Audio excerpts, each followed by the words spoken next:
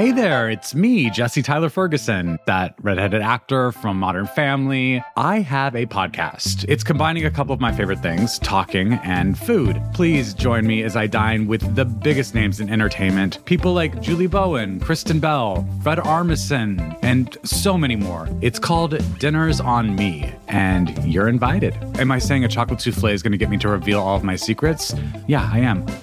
Listen now, wherever you get your podcasts. From the newsroom of The Washington Post.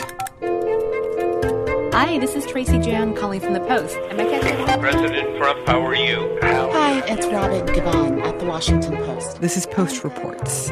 I'm Martine Powers. It's Friday, March 13th. Today, why so many Americans still can't get tested for the coronavirus, and what a global pandemic means for the state of the environment.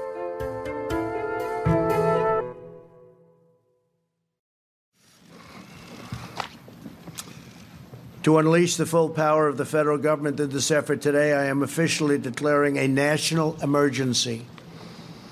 Two very big words. On Friday afternoon, President Trump declared the coronavirus to be a national emergency. That allows him authority to use tens of billions of dollars allocated by Congress for disaster relief. And that could help with a big issue throughout the outbreak, the availability of coronavirus tests. We want to make sure that those who need a test can get a test very safely, quickly, and conveniently. But we don't want people to take a test if we feel that they shouldn't be doing it. For the last few weeks, the federal government has gotten a lot of criticism for how they've handled testing. Anybody right now and yesterday, anybody that needs a test gets a test. They're there. They have the tests. And the tests are beautiful. Anybody that needs a test gets a test. That was President Trump at the CDC last week. We'll be expanding access to tests in the weeks ahead to every American. And Vice President Pence a day later. But the truth is that many people who believe that they're infected with coronavirus have struggled to get access to tests. Hi, is this Amy? This is. Hi, this is Martine. Amy Schabel works in public health in Milwaukee. And how are you feeling is what I should ask. I'm feeling okay at the moment. The nights are a bit more difficult in terms of breathing and just sore throat, congestion, and things like that. Monday night, I started not feeling well. Just like, I don't feel too good, but not that big a deal. Remy Cueto is a family doctor and epidemiologist in Winston-Salem, North Carolina. Both Remy and Amy have had firsthand experience with how hard it can be to get a test. Very clearly, I had a viral infection of some sort and therefore would be contagious. So I canceled my clinic, my patients, stayed home Tuesday and Wednesday and felt feverish and had shortness of breath, ache in the deep parts of my lungs. It's a very deep lung ache and a cough. So my boyfriend and I had been on vacation traveling in Malaga, which is southern Spain, and then northern Africa. On Monday the 2nd, I was on a 7-hour trans-Mediterranean ferry, continued on with our vacation. We're doing well. And then on Thursday the 5th, I started to feel ill on my flight back to the States. And then Saturday and Sunday, increasingly ill. I've kind of been jokingly calling this bronchitis plus menopause because I'm having such difficulty breathing, so much coughing. And it's winter in Wisconsin, but I have 3 windows open because I'm sweating so much. Oh my gosh.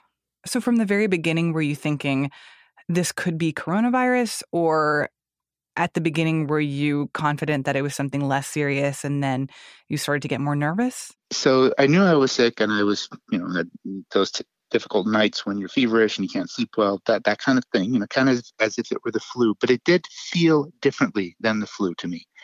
I've had the flu 5 or 6 times in my life. I don't know how many times, but enough to remember what it typically feels like. And as a family doctor, I've seen the flu many times.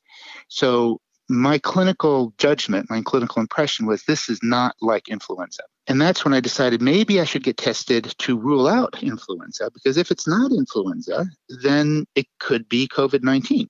Initially, when I started to feel ill on the flight back to the States, I assumed that it was just a run-of-the-mill upper respiratory infection. There's loads of things going around Wisconsin, especially at this time of year, and then also with traveling. It really wasn't until Saturday, Sunday, so about the 7th and the 8th, that I started to feel increasingly ill. And then on Monday that we really started to talk about that trans-Mediterranean ferry and some of the folks not feeling well on that it occurred to me that it could potentially be coronavirus. So I went, saw my doctor. She did the nasal swab, which tests 15 common respiratory viruses. It took 4 hours to get the results.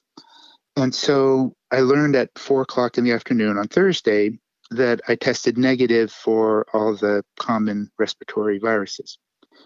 And it was a policy of our hospital not to test for the novel coronavirus because their policy was, I'm not sick enough to be hospitalized, which is true. I was not sick enough to be hospitalized. And at that time, were you, what did you think about that policy? Well, I didn't agree with that policy because I didn't need to be tested. I knew that didn't make any difference to me for my care, whether I got tested or not. But I'm a physician seeing patients, and I have not traveled lately. And so I was sick. I knew that. And I had gotten it from the community. I knew that. And so if it's not influenza and if it's COVID-19, we should know about it. And so I did not agree with that policy, but I thought I should report this to the health department. We need to know. Mm-hmm. So I pulled myself out of bed, went to the county health department. The nurse there was very responsive. She met me outside. We talked. She agreed that I could have it. So she contacted the state, North Carolina State Health Department, then and there with her cell phone. And she reached an epidemiology nurse there, infectious disease nurse, who then asked me the questions about, have I traveled? Do I have any known contacts, which I did not? And am I sick enough to be hospitalized? And no, none of those three.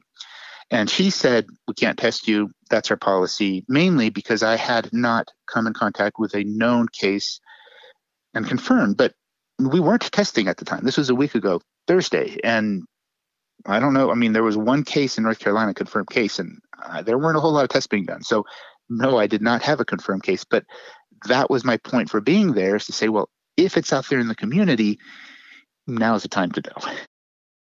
Monday morning, I still was not feeling better. So on the 9th, I did go into urgent care. The doctor who I saw was great. He wanted to test for influenza and rule that out, which he did, and was pretty motivated to get a coronavirus test right away. So he came back into the room and explained that it would probably be about 30 or 40 minutes, that he needed to try to get in touch with local, state, or federal health departments in order to get a hold of a test. So there were not coronavirus tests that were just there at the urgent care clinic that you were at? Correct. And there was nowhere for him to send me to get one. And then again, about 30, 40 minutes, he came back in explaining that he would recommend I go to home quarantine because unfortunately he cannot get a hold of a test. My health actually declined quite a lot yesterday unexpectedly. So I ended up hospitalized briefly, and I was tested at that point. Do you feel like our institutions were sufficiently prepared for what's happening right now? I don't think so. I guess from more of a national perspective, was very frustrated that the president was making statements such as, anyone who wants a test can get a test. I know that not to be true for my own situation and for friends in similar situations who are returning to the States. In terms of the federal government preparing folks, I just don't feel that that is happening, and I don't think that there's any consistency. It's really up to local officials to protect their own communities, if that makes sense. So now that you've finally been able to actually take a test, have you heard back yet, or do you know for sure whether or not you have it? I do not. So I'm hoping to receive test results on Friday. They said possibly Saturday, but this is a new process for them. I think that I may have been one of the first individuals that they had tested at this particular hospital, so there's quite a lot up in the air.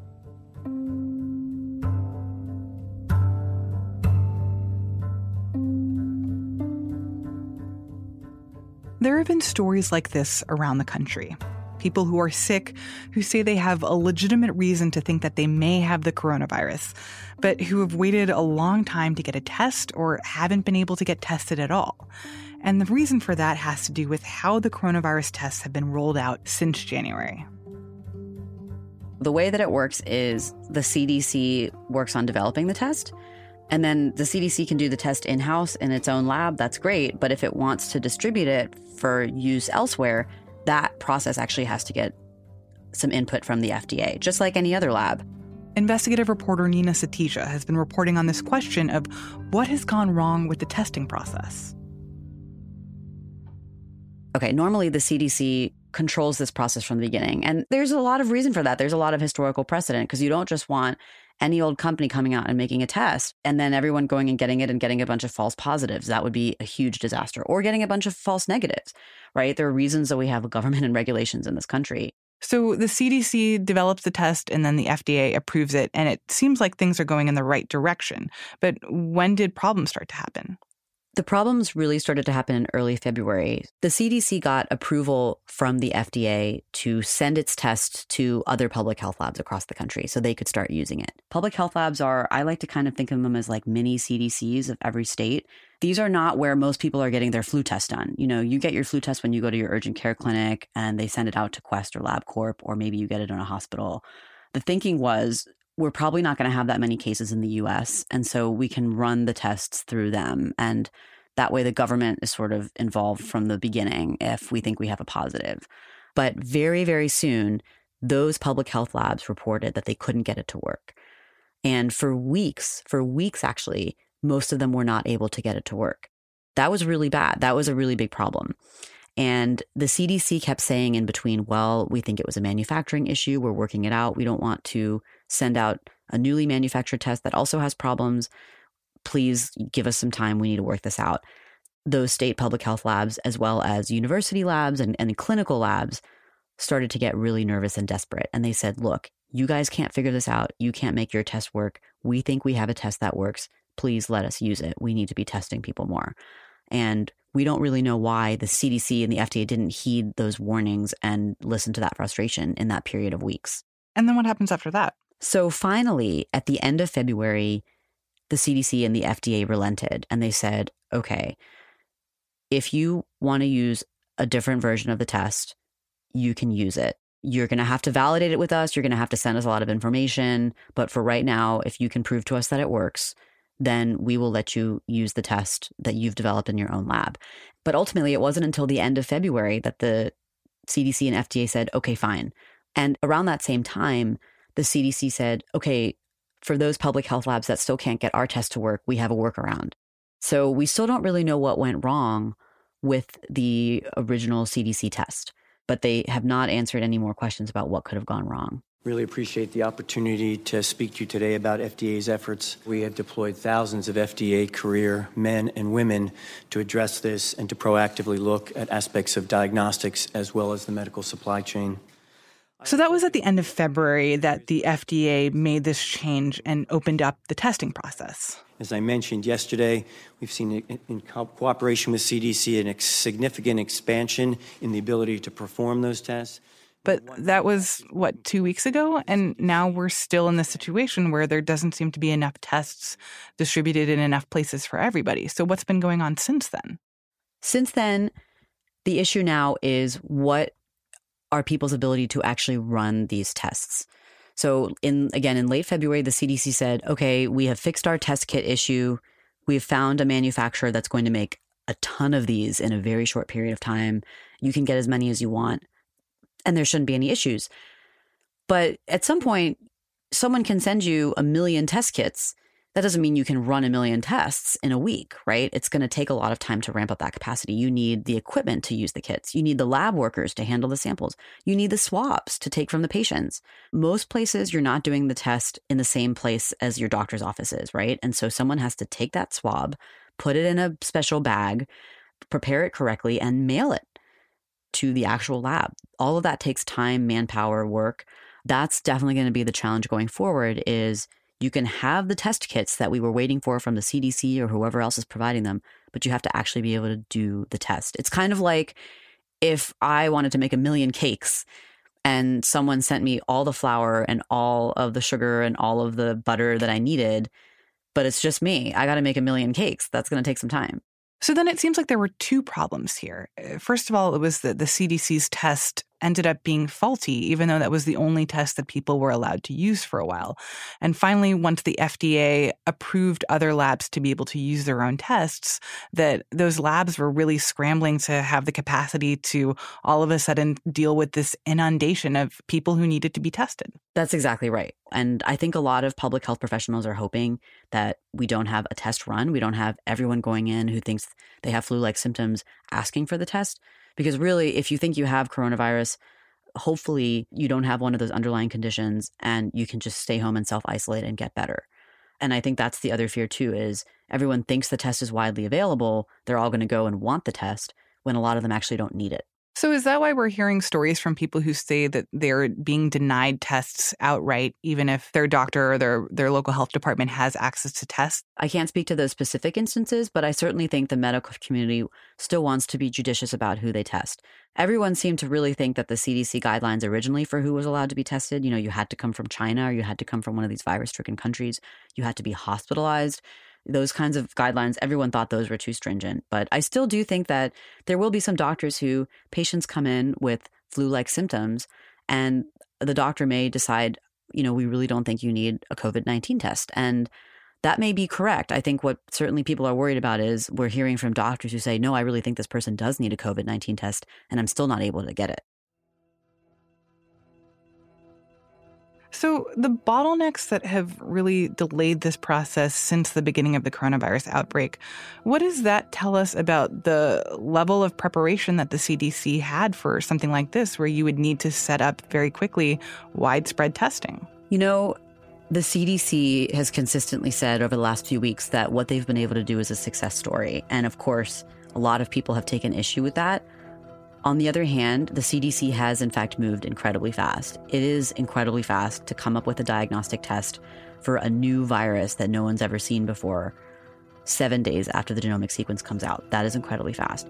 It is typically incredibly fast to get test kits out, to get those ingredients out for the test they've developed to public health labs across the country just a few weeks later. And in some ways, it's incredibly fast to fix that test by February 26th and have it up and running, according to the CDC, in all 50 states. That's actually a very fast process, but it wasn't as fast as this virus. That's the problem. And I think what a lot of people are talking about now in terms of lessons learned is we need to be prepared for a virus that moves faster than what our process is. And I don't think the CDC was prepared for that. Nina Satija is an investigative reporter at The Post.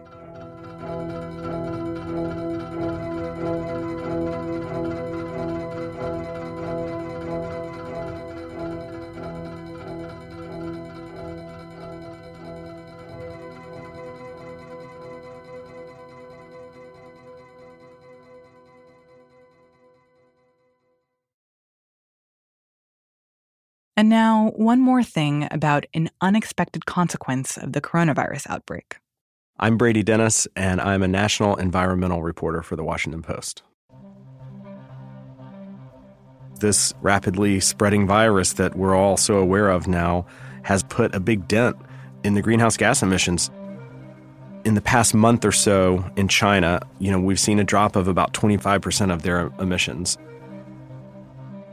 I hesitate to call it a good thing, and almost everyone we spoke with hesitated to call it a good thing. People are being asked to stay at home, and they're not going out to gatherings, they're not going to work, they're not driving their cars. All year round, on an evening like this, Gocheok Dome would be filled with baseball spectators or music fans. But today, you can only hear silence. Certain industries are not operating, or certainly not operating on the scale that they're used to. I'm walking down the main street in Chinatown in Yokohama, which is close to where I live.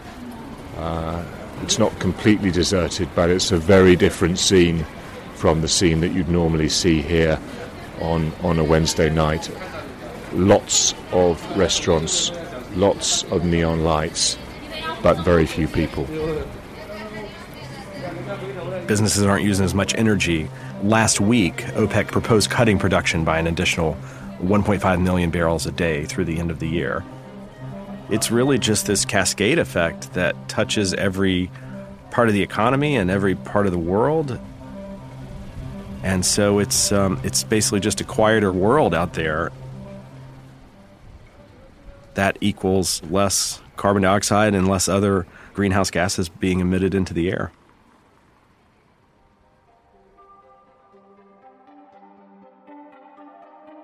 We looked back over more than 100 years to see when global emissions had fallen, right?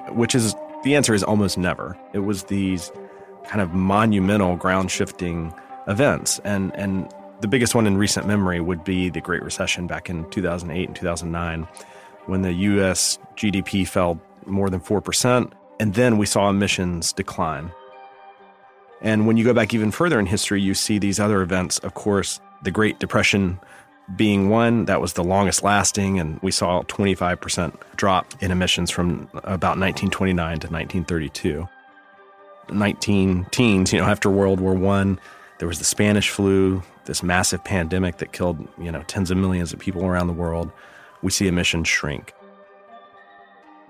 When you have these big economic shocks, often countries will pour a lot of money, understandably, to get their economies going again. And you see a huge boom in building and expansion and jobs. And with that comes the demand for more oil and more materials. And, emissions then continue their upward climb, or at least they have always in the past. And already, even in coronavirus, you've seen this happening. That South Korea has already enacted a $10 billion stimulus in the wake of the virus spreading around that country. Italy obviously is working on this. If there's one potential silver lining, it's that coming out of this terrible period of pandemic and people sick and dying and economies gridlocked, that maybe this time the stimulus go to things like transforming our energy system to a cleaner way of energy. I don't know how realistic that is, especially when you're trying to ramp up an economy quickly again. But there is a hope that this time around that some of that inevitable stimulus goes towards recovering in a different way than in the past. Brady Dennis is a national environmental reporter for The Post. You also heard foreign correspondents Minju Kim in South Korea and Simon Denyer in Japan.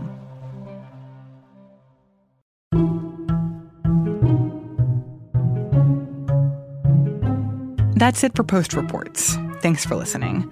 Our executive producer is Madalika Sikka. Our senior producer is Maggie Penman.